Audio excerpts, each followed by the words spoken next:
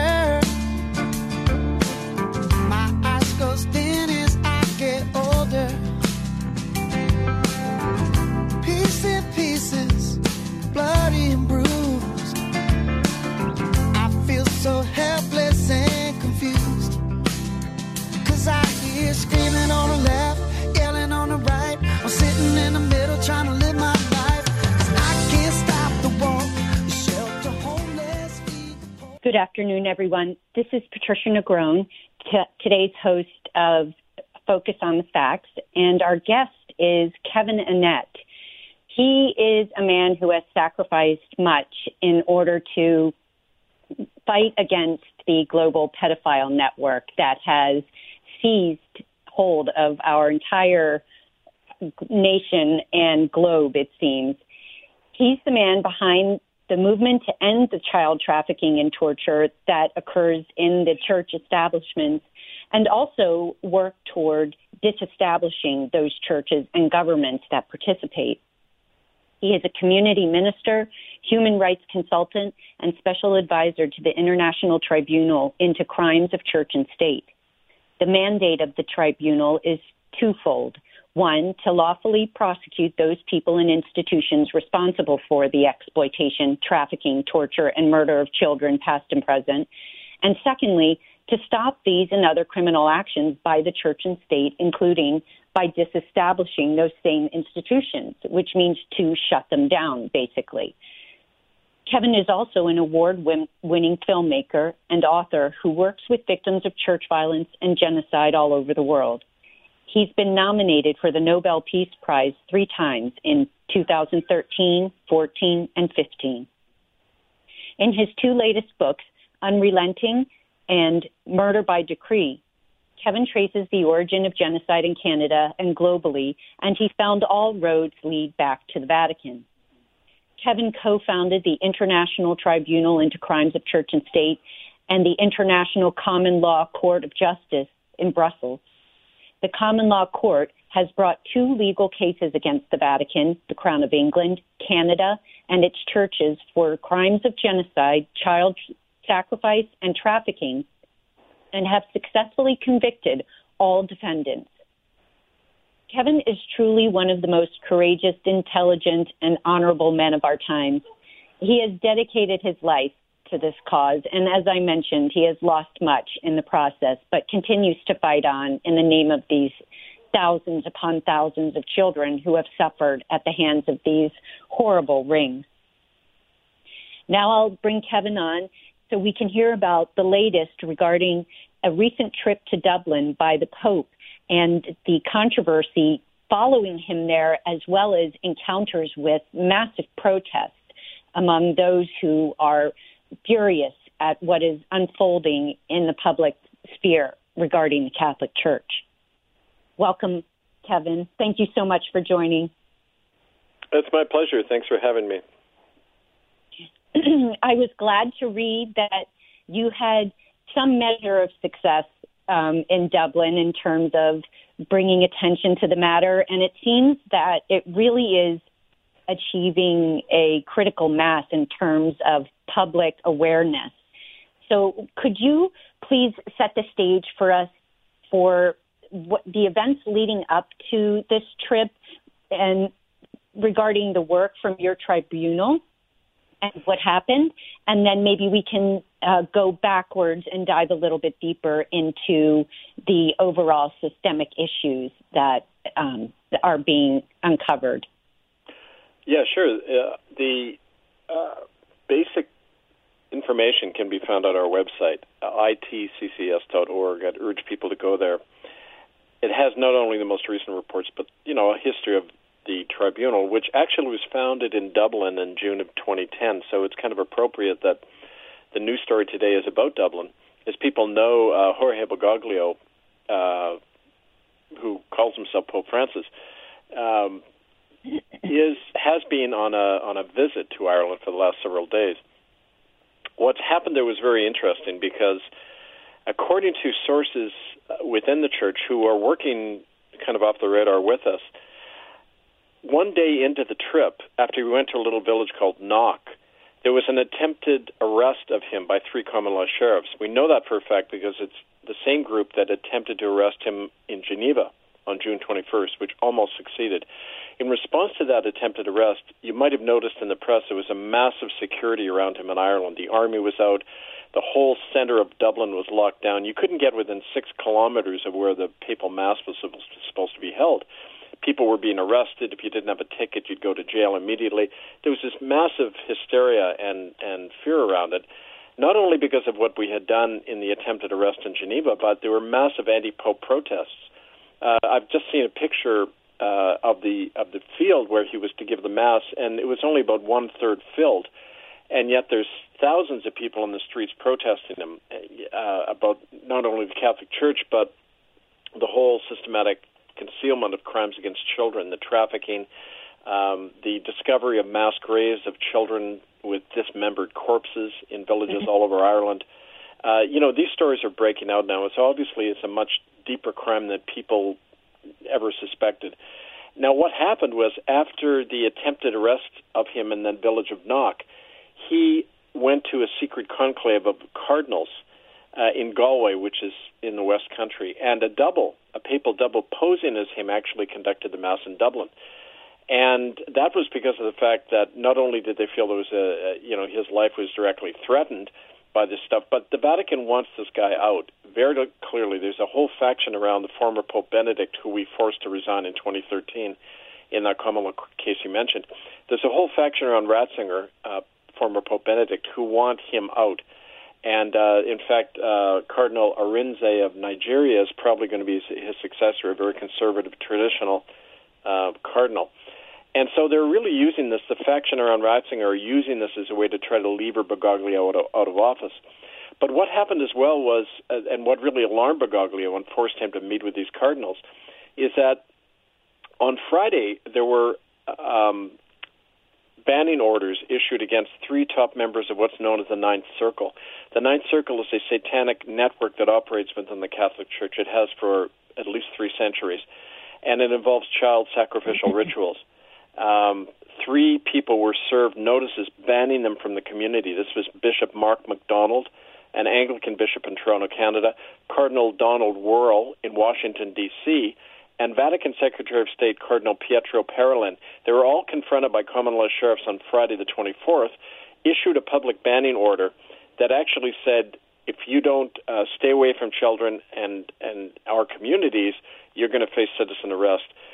When Pope Francis heard about that, he immediately went off the radar because he realizes his own personal complicity in this. He's not only an active member of the Ninth Circle, but the reason he came to prominence in the church was that as a priest and then a bishop in Argentina, he helped traffic children of political prisoners during the military junta there, the so-called dirty wars. And he was a big fan of the military junta. He's very implicated in a lot of crimes and murders. And so he realizes that's all coming out. And in a nutshell, what's going on is the Vatican is once again in crisis mode, and they're running for cover. So all of this is a result of many people bringing out the truth, of witnesses coming forward. And again, you can see a lot of this at itccs.org and murderbydecree.com. I think for a lot of people, we come to these issues imagining sort of a homogenous entity behind the systemic corruption, when it seems to be more often than not that there are typically warring factions within that corrupt system. And from what you're describing about Ratzinger and Bergoglio, it sounds like that's kind of the thing that's going on, because it's not a good versus bad guy.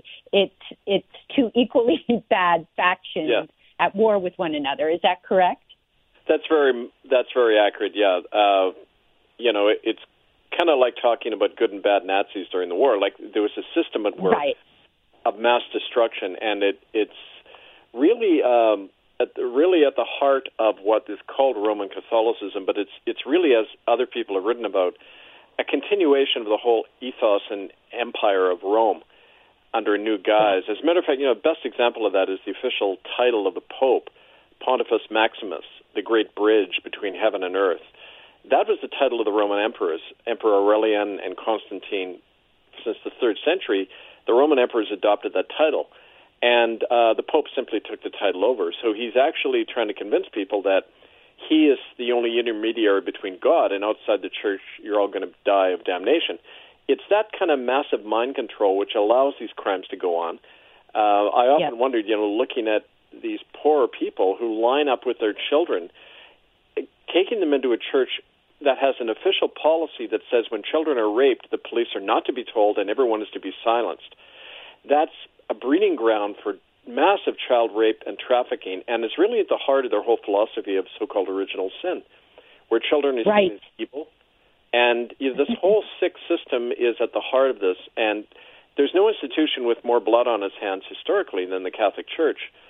Just do a body count, and you'll see that. So people are finally waking up to this, even within the church. Right. Well, I mean, even going back to the Jesuits apparently had a role in colonizing the U.S. and all of the violence here. Yep. I was shocked as I'm trying to read through some of this that they really have been, a presence at every genocide that seems to have occurred over the last 2,000 years. Right. If people go to murderbydecree.com, it's my book on genocide in North America. And right at the beginning, we show how the model of these so-called Indian schools, which is a misnomer, they were never schools, they were concentration camps, where Native children had to go by order, by law, and be incarcerated from age 7 on. And if they didn't, their parents would go to jail. Half the children in that system never came back. They were deliberately killed off through germ warfare, tuberculosis, smallpox, that kind of thing. And the whole system was set up in the mid-1800s by the Jesuits. Of course, they had been doing the same thing in Europe. They would convert the children of various kings and rule through those children, the power behind the throne, if you like. They were the ones, trading alcohol and guns to the Indians, getting the Huron and Iroquois to fight each other. And they're also a big financial arm. The Citibank of America, Chase Manhattan, it's all heavily controlled by Jesuit money. And Georgetown University in Washington, a think tank for American politicians, Jesuit run. I mean, a Jesuit architect set up the outline for the District of Columbia. It goes really way back. And, of course, the secret oath of the Jesuits says that they will use every means necessary to kill enemies of the Pope. It's really a license to kill. And we've seen how that plays out in history, very destructively. Right. Well, and speaking of you made reference to the culture of the church and the teachings of the Catholic Church. And as someone who grew up in it myself, and also having the, benefit of distance between me and my experience in the church, is that it really is, I realized that it was sort of one of those early forms of trauma-based mind control, because you are really told over and over and over again, you are a bad person and you need to spend your life suffering and fighting your way back to being, acceptable to God, and that if bad things happen to you, it's because you have not properly repented, and that, again, you cannot get to heaven without the help of those church officials. And, just so it leaves people in this state of dependency and fear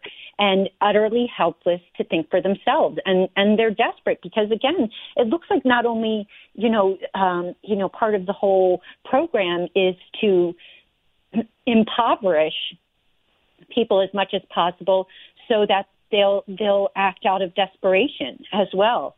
And that seems to be very consistent with what you've described and what I've seen played out in real time. One of the and just as all of this is happening with the Pope's visit to Dublin, I imagine you've seen the report that came out regarding the Pennsylvania diocese involved in a 70-year-old child pornography and trafficking ring run by hundreds of priests out of the church.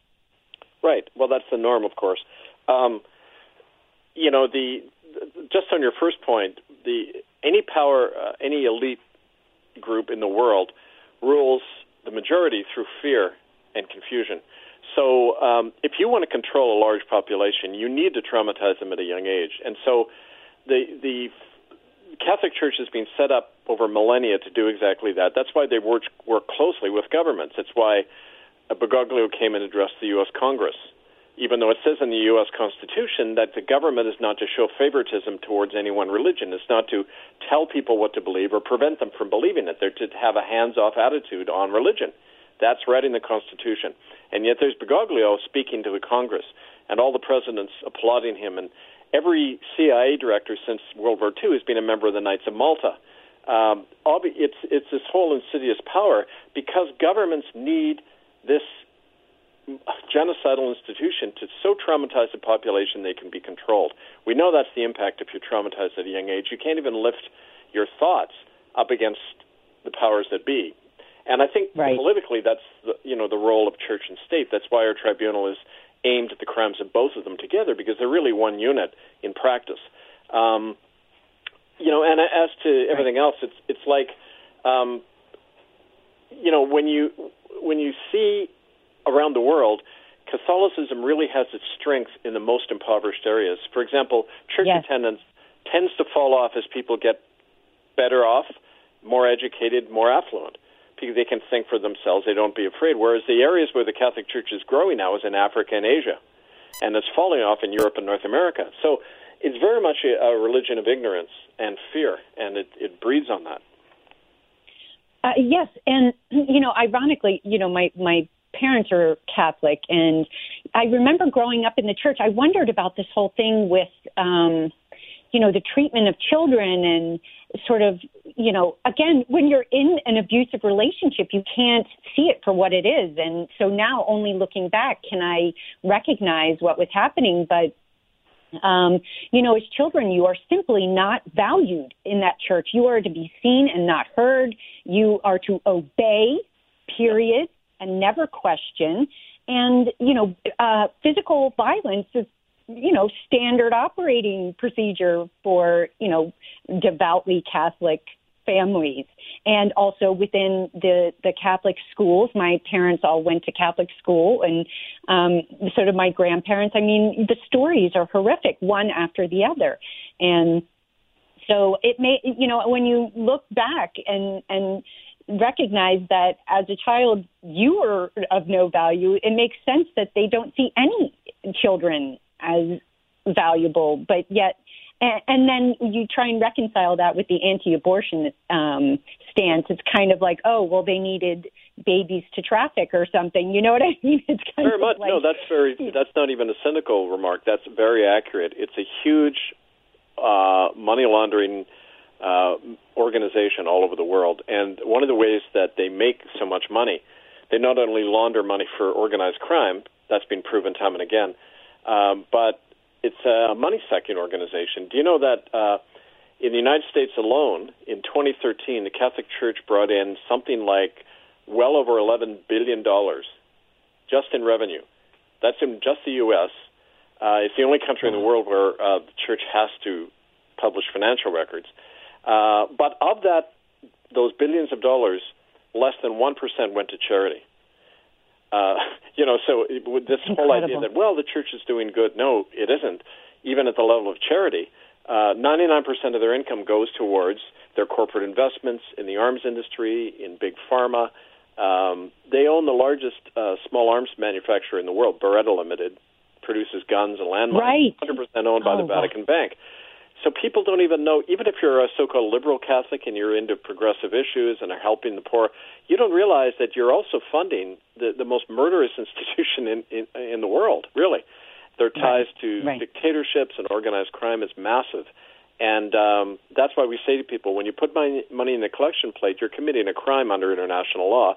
You're funding what's called a transnational criminal body that traffics human beings, that launders money for organized crime.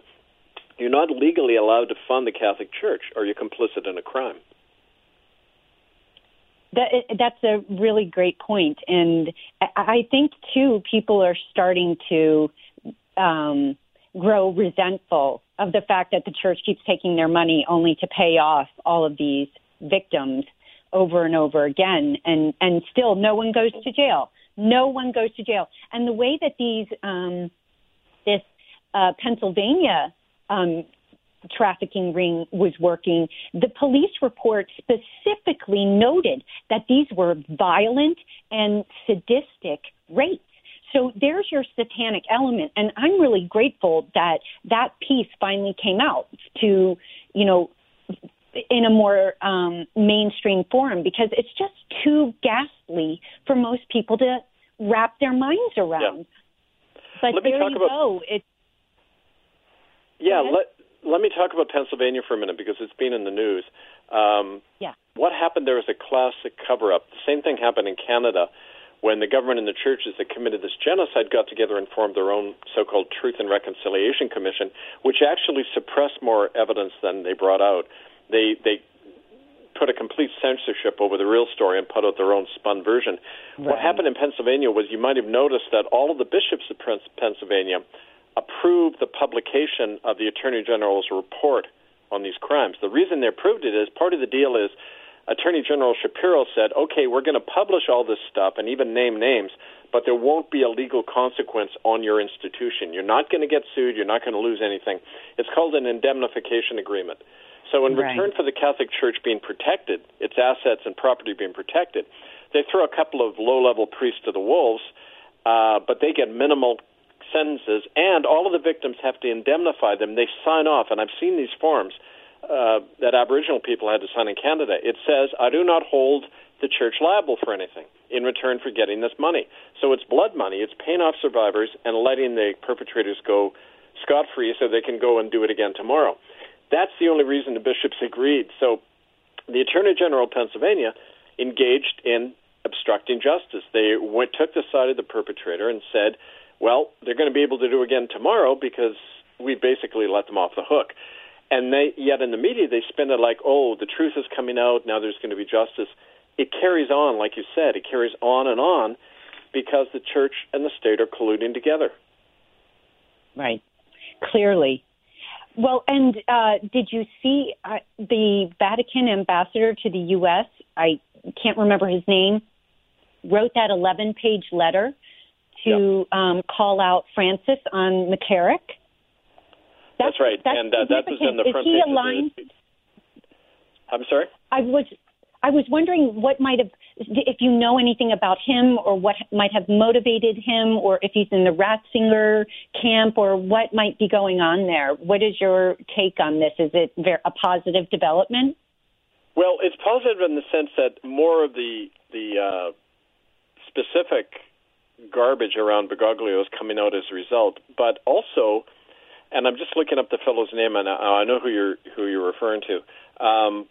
His story was on the front page yesterday in the New York Times. I just read it today, and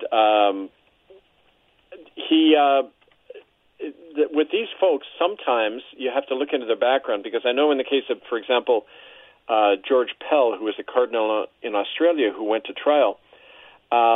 That had been arranged by the Bergoglio faction, because Pell was a Ratzinger supporter, and there's this big power struggle going on right now, and so you have to check into people's background. Is this another political ploy to make Bergoglio look bad? There's that whole factor, but nevertheless, he's alleging that Bergoglio knew about rape and covered it up. Well, of course he did, because that's the standing policy in the Catholic Church to do it. It's kind of like saying, gee, why are lions continually eating gazelles? It's not right. Well, that's what lions do, right? And if you look up the policy, we've reproduced it. It's in the appendix of murderbydecree.com. It's called crimen solicitanus, a Latin word meaning the crime of solicitation. It's been the policy in the Catholic Church since 1929. It says when children are raped, no one is to be told you are to cover it up, and if you don't cover it up, you're excommunicated. So why are they acting so surprised that from the Pope on down they're covering up child abuse when they're supposed to? It's their policy to do it. That's never mentioned in the New York Times and the media. It's like asking, the most basic question is never asked. They always act like these are abnormalities when it's the norm. Right. So do you think, so it sounds like it's more theater, although it seems to help the overall process of exposing this in the sense that it confirms that, in fact, this has gone on with his knowledge. So for me, that feels like it's a positive in the sense that it's confirmation that we did not have before. And while it's not going to have any effect on the justice system as it stands now, it seems to me that it further emboldens the public community that is organizing to fight this. Right. Well, just on that point, first of all, the fellow's name who made the recent denunciation of Bergoglio, his name's Archbishop Carlo Maria Vigano. And right. It was an 11-page open letter published on Sunday in which he claimed that Francis Jorge Bergoglio dropped the charges against Cardinal Theodore McCarrick, who is a retired Vatican official. Well, McCarrick is in the liberal wing. So, again, this is the conservatives going after the liberals within the Catholic Church. That's part of it. But it's all part of the same mess. And the really interesting thing is how even in the most conservative Catholic countries, you have the biggest revolt happening now against the Catholic Church. In Chile, over the last year, 22 Catholic churches have been burned to the ground by Mapuche Indians. Because in these local Catholic church, Mapuche Indian children are taken and trafficked, and their land is grabbed. It's like the same land grab and child stuff happening all over the world to indigenous people. Mapuche Indians finally said, okay, we're going to stop this at its source. Catholics have been protesting in the streets of Santiago. When Bergoglio went to Santiago, he was besieged in the Papal Nuncio Palace. He couldn't even get out. There were so many protesters. Same thing happening in Ireland. You wouldn't suspect there'd be thousands of people in the street protesting the Pope. And it's coming apart at the place where the church is being the most oppressive. And I think that that's really a good sign of hope, you know. Yeah, I would have to agree with you. The story about the Twom babies at the Magdalene laundry is just, it's horrific beyond description. But the even greater horror is that it is indicative of hundreds of these institutions run by nuns and other church officials over the centuries. As you mentioned, perhaps you have some updates there, but just for people who don't know about it, these Twom babies, their dismembered bodies were found, disposed of in what was basically a sewage pit and in a mass unmarked grave. There were almost 800 of these children. Right. And that's so it's written Tuam, but it's pronounced Chum in Chum. Okay, thank you. Chum in Gaelic. I actually have relatives nearby there, so I know the area fairly well. I've done talks and everything in the area. It's in the West Country near Galway, and it was of the Bon Secours mission. This was one of the Catholic so-called charities, and it was a cistern. They found mostly newborns or very young children under 3, their skeletons, and what they didn't make the media, but we learned from the Garda, the police there, is that a lot of these skeletons were chopped up and burned and missing heads. And that's a classic case of classic proof of satanic ritual or some kind of cult ritual ceremony. We know the Ninth Circle operates openly within the Catholic Church. All of its top cardinals and popes are supposed to be members. We have this from a number of our eyewitnesses whose testimonies are up online, itccs.org. People like Tos Nienhaus and Anne-Marie van Bienberg in Holland were used to be members of the cult, and they go into great detail describing how it operates. But newborns are ritually sacrificed, and then ritual cannibalism is part of it. You're expected to drink the blood and eat the flesh of these children. Now, that sounds very similar to the Catholic Mass, doesn't it? Literally, the belief that if you eat that the communion wafer, this is Catholic doctrine, that if the communion wafer is magically transformed by the priest into the literal body and blood of Christ, and by consuming that body and blood, you're given eternal life. Well, that's what a Satanist believes as well. that you get the life energy from the innocent, and it will prolong your life. It'll give you a power and energy over others. You see, there's not even a dividing line. It's the same basic belief, and that's why it can happen so easily in the Catholic Church. So these things are all over the world. We found the same evidence in Canada at a mass grave we excavated at the Catholic residential schools, Church of England schools. This is the norm, but the authorities do their best to conceal it and destroy the evidence all the time. Yeah, I mean, that just goes with, and we just saw that in Pennsylvania. I mean, again and again and again, these crimes are uncovered and then no one is punished.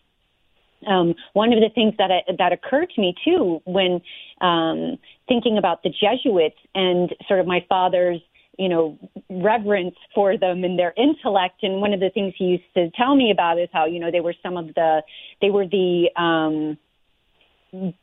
were the scholars who did all the writing. They recreated books, and they were one of a limited class of people who could read and write.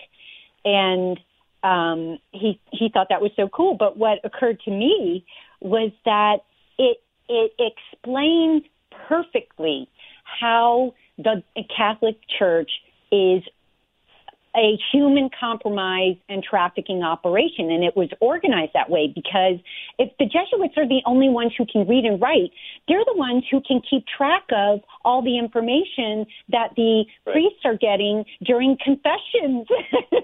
That's the function of the confession. It's a way to control people. And yes.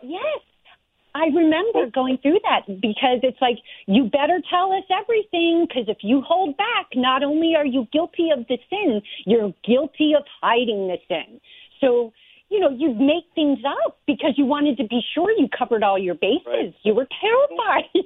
And when I remember they don't believe their own doctrine, because if they really believed in heaven and hell, don't you think they'd be worried about going to hell for violating and murdering children? But it doesn't seem to bother them. As a matter of fact, there was a priceless quote from this Monsignor William Lynn, who went to trial in Philadelphia a few years ago for doing his job, which is to cover up the child trafficking in the Philadelphia diocese.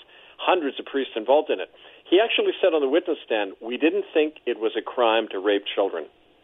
And he seemed very genuine when he said that. Now, it's not a crime to rape a child. It's a sin which can be forgiven. The crime, the worst offense, is to talk about it, because what matters is the church and its survival, not human beings. And it's that monopoly of knowledge that the church always maintained. It's why they used to burn our ancestors if you owned a Bible. When William Tyndale translated the Bible in English, it got him burned at the stake in 1530 in Holland. The Catholic Church tracked him down. They banned Bibles. They burned the printers who tried to, because they didn't want that Scripture in the hands of the ordinary people, because then they could see how the church is built on a lie. Like, the quote, "Call no one on earth Father, you have one Father in heaven." Why did people call a priest and the Pope Father? I mean, like, every time you look through the Bible, it contradicts what the Vatican does. And so they had to keep knowledge in their own hands, otherwise people might wake up. Well, the waking up is happening now exponentially, and it means their time is over. But only if we force the matter, and that's why a lot of the work we do isn't to rely on the existing courts, but to set up our own common law courts, which we can do under the law, under international law, and in the American Constitution. It gives people the right to a common law jury trial. If the ordinary courts aren't doing it, we can convene our own. And that's what brought Bergoglio and Ratzinger and others to trial. That's what forced Ratzinger to resign in 2013, our common law court in Brussels. So given the events that transpired over the last week or so, where does that leave you now? And what do you expect going forward in terms of next steps and your outlook? Well, it's not going to change the nature of the beast. They're going to do what they do. I often say to people, governments and the money behind them and the churches and the corporations, they're not going to stop doing what they do. They're going to do a spin operation. That's why Bergoglio was brought in after Ratzinger, to put a smiley face on the Vatican and make everyone go back to sleep. But that didn't last very long because there's so much corruption. It keeps surfacing all the time. They can't stop what they're doing. But the real issue isn't them. The real issue is the rest of us. What are we going to do? how can we condemn these things and yet keep giving money to the church or work with the church, or rent their space? It's very clear, too, that it isn't just people stopping giving money to the church that's necessary. Under American law, there's a thing called the Financial Concordat, and over 100 governments have this agreement. It's a secret treaty with the Vatican Bank where taxpayers' money is funneled to Rome. And you might ask your congressman or senator about that. They probably don't know because it's a secret treaty. But whether you like it or not, your existing system is helping fund these crimes.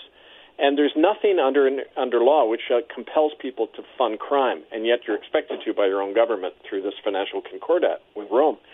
So those are the kind of changes that need to happen. We need to get priests made public servants, so if they harm a child, they lose their license. They're out on their ass. The church has its own law for itself. That has to be done away with. We need one law for everybody. That's just democracy, right? Right. So I understood from what I read that the security detail had been effectively infiltrated in Dublin, and since the arrest did not quite succeed, is this another? Are you going to make another attempt, or what do you think, practically speaking, your next steps are with the tribunal? Well, there's many people waking up to this, and other groups that are actually trying to make the arrest. The common law sheriffs that tried in Knock, Ireland, and in Geneva on June 21st, those were groups connected to our tribunal. But for example, there's a Washington, D.C. lawyer called Jonathan Levy and people around him who have been trying to get criminal charges and international arrest warrants brought against popes and cardinals for a number of years. They keep getting blocked by the various governments, but that's beginning to erode. And in fact, it looks like the Spanish government is willing to issue those arrest warrants. And in fact, it was the Spanish government that helped force Ratzinger to step down because they had seen the information in our court docket, and they wrote to the Vatican 6 days before Ratzinger resigned and said if he comes to Spain, even though he's the Pope, he could face arrest because he's aiding and abetting child trafficking, which is violating our laws and everything. And so it looks like we're generating a real momentum, and people realize it's only we, the people, who are going to stop this. It won't be government or the churches. They've got to be stopped in their tracks. Yeah, I have to agree with that. I mean, we have to figure out, we've been in this dysfunctional system for so long. It's a real adjustment to think outside of it and recognize your own sovereignty and your own strength as an individual. And then when you multiply that, I think, again, lots of us feel disempowered because we're one person up against this machine that just takes people out, systematically, who try and expose it. But well, of course, that's the impression they try to create all the time, that there's nothing you can do that's too powerful. But right. We found in practice that's not the case. And, in America especially, it's really a question of people just remembering and waking up to what America was founded on, which was exactly that idea that it isn't governments that are sovereign, it's the people. Remember, John Adams wrote once that America is unique in history in that it's the first time that you have a nation of sovereigns, men and women who are beholden to no authority except God and their own conscience. And they create governments, and they can remove governments, right? Thomas Jefferson's right to revolution. Every generation, you should have a revolution. That's what the Founding Fathers said. We need to replace the systems of government. It's not subversive. On the contrary, to maintain those systems of oppression is what's subversive. And right. The people have the right to replace them at any point. Now, how you do that, is very simple. It's about common law and taking back your authority. And we actually have training programs where we work with people to do that. If you go to Amazon.com and put in my name, Kevin Annett, Annett, you'll see one of the books we put out is a common law training manual and gives you a 12-step procedure how to convene a common law court in your community on any issue, not just child abuse. But, I was down in Sacramento helping people try to stop the smart meters, in their communities that are emitting radiation, taking on police and court corruption, accountability of public officials.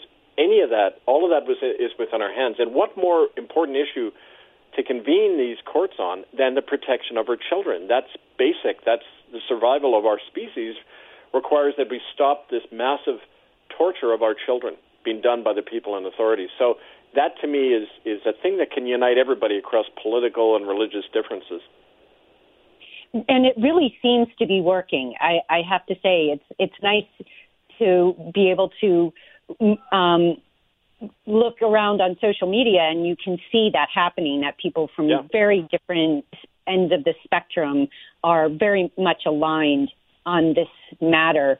One of the things I was researching Roman history, trying to understand like where these bloodlines originate and how these systems were created. And one of the things that sort of jumped out at me was when the Roman monarchy transitioned to a republic, it only was effective for about 15 years before, the plebes revolted and this sort of underscores what the quote from Thomas Jefferson that you just said, every generation, and back then 15 years, 20 years was a generation because the system had become so corrupt so quickly. But the other thing that, about the Romans was that they never gave up, and that's how they were successful. And that's what's going to make us successful, is that they would not back down, the plebes. And so, and the other thing, to your point, that was an interesting parallel was that, what they did was simply walk away from the Senate. They just left them where they were, and they went and set up their own little thing somewhere else.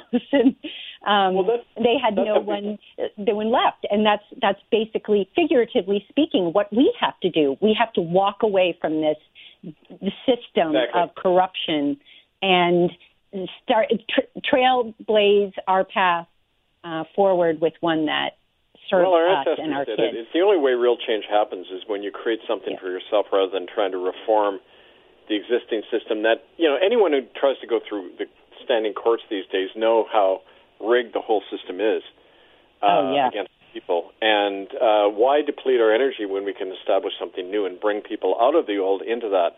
And that's really so empowering when I see that people starting to do that. The impact, here's one example. Just a couple of dozen of us in Canada over about 10 to 15 years forced the truth of genocide onto the national agenda. We forced the government to apologize. That whole movement then carried on and helped force the Pope to resign. Imagine that has more power than thousands and thousands of people standing around waving placards on a protest, because protest by itself is dead end. It's asking the system for something when we need to create it ourselves. And that's really our whole philosophy now, that local self-governance, self-empowerment, that's really the way to go, like you were saying. Well, I'm so excited for the momentum I see developing behind this, and I'm very hopeful that we'll finally see some change. How do you have any sense of sort of where? So, as a public, you mentioned protesting is you're not demanding anything specific, like it doesn't have a concrete objective. And so setting up these tribunals and really people, testing this out and trying to cut their teeth on what you've laid out on your website would seem like the most productive way people could start spending their time if they're focused on changing this rather than, we've exposed everything. We know what it is. It's out there. Yeah. And now we've also not only laid out the evidence, we've laid out the proof that it is not going to get addressed by the systems in place. And so it seems like the logical next step is for people to just, as we have done all along, just start testing this out and seeing what kind of traction they can get. And just the experience of it, I think, too, would be helpful to others as they then, take a stab at it wherever they are. Well, there's an advantage in anything. It's a matter of just not staying on one thing, but continuing on. A protest by itself is a first step. People meet each other, they get activated, but then the question is, are you asking for something, or are you going to make it yourself? And so ultimately, for example, take the case of child trafficking. It happens in every neighborhood. Every Catholic priest in your community is obligated to cover up child abuse. No child is safe in the Catholic Church for that reason. So we have to monitor those people. We need to set up neighborhood watch. We've got to go to the local Catholic priest and say, and we do this, we say, here's a form.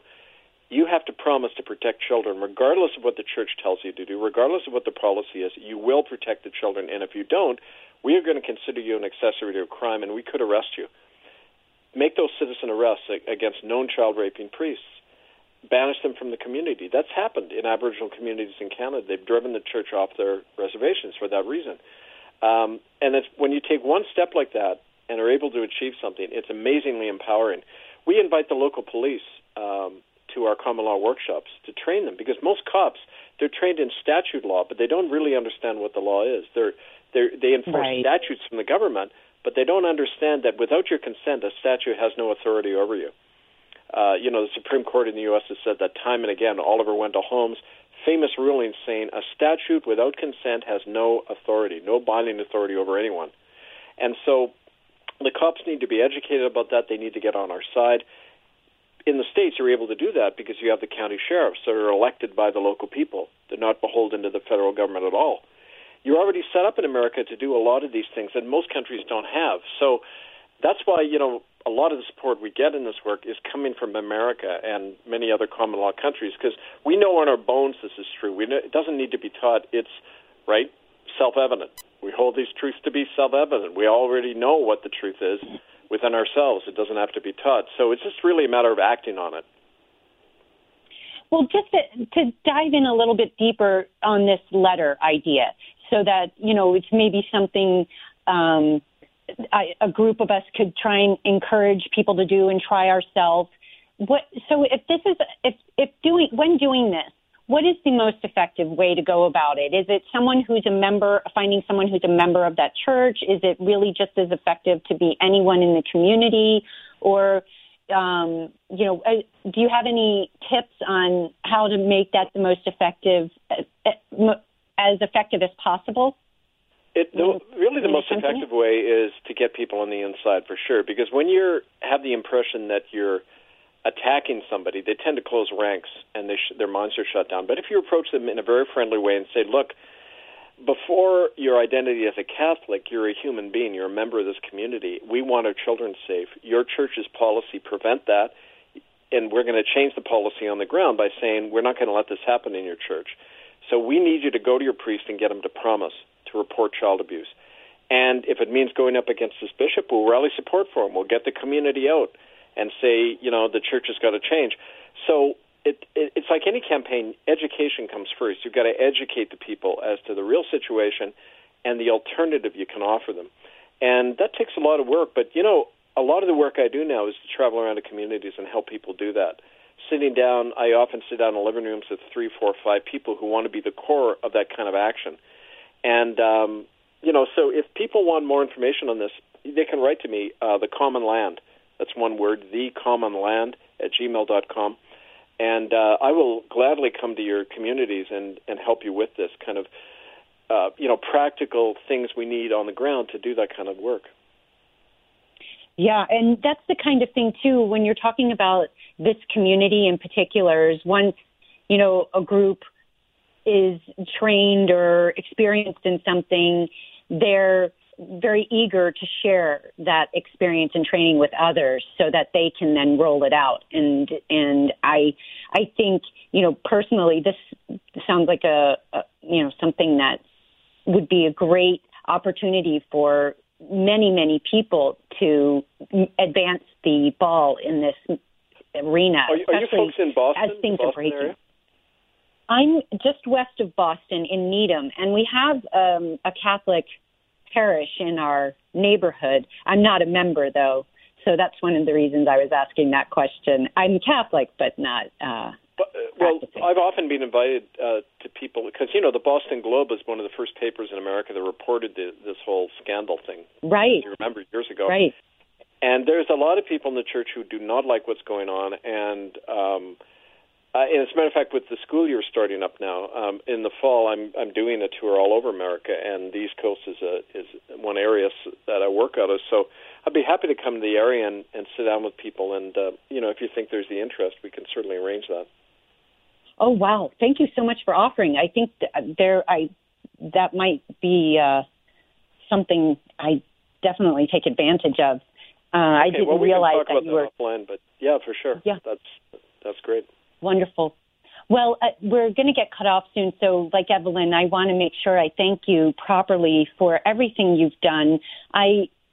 So many people have dedicated themselves to speaking out about this, and I can't imagine what it must have been like prior to social media and the ability to network with others on such a large scale. But I hope you feel the support and the, unconditional love we all have for people like you and your willingness to persist in the face of such odds. I mean, it really is indescribable, the enormity of this and the difficulty of taking it down. But what keeps me going is I just think of the children who are going to suffer tomorrow if we don't take this action. So that's something we should always keep in mind. So thank you very much for having me, and I hope we'll talk again. Thank you so much, Kevin. All the best to you.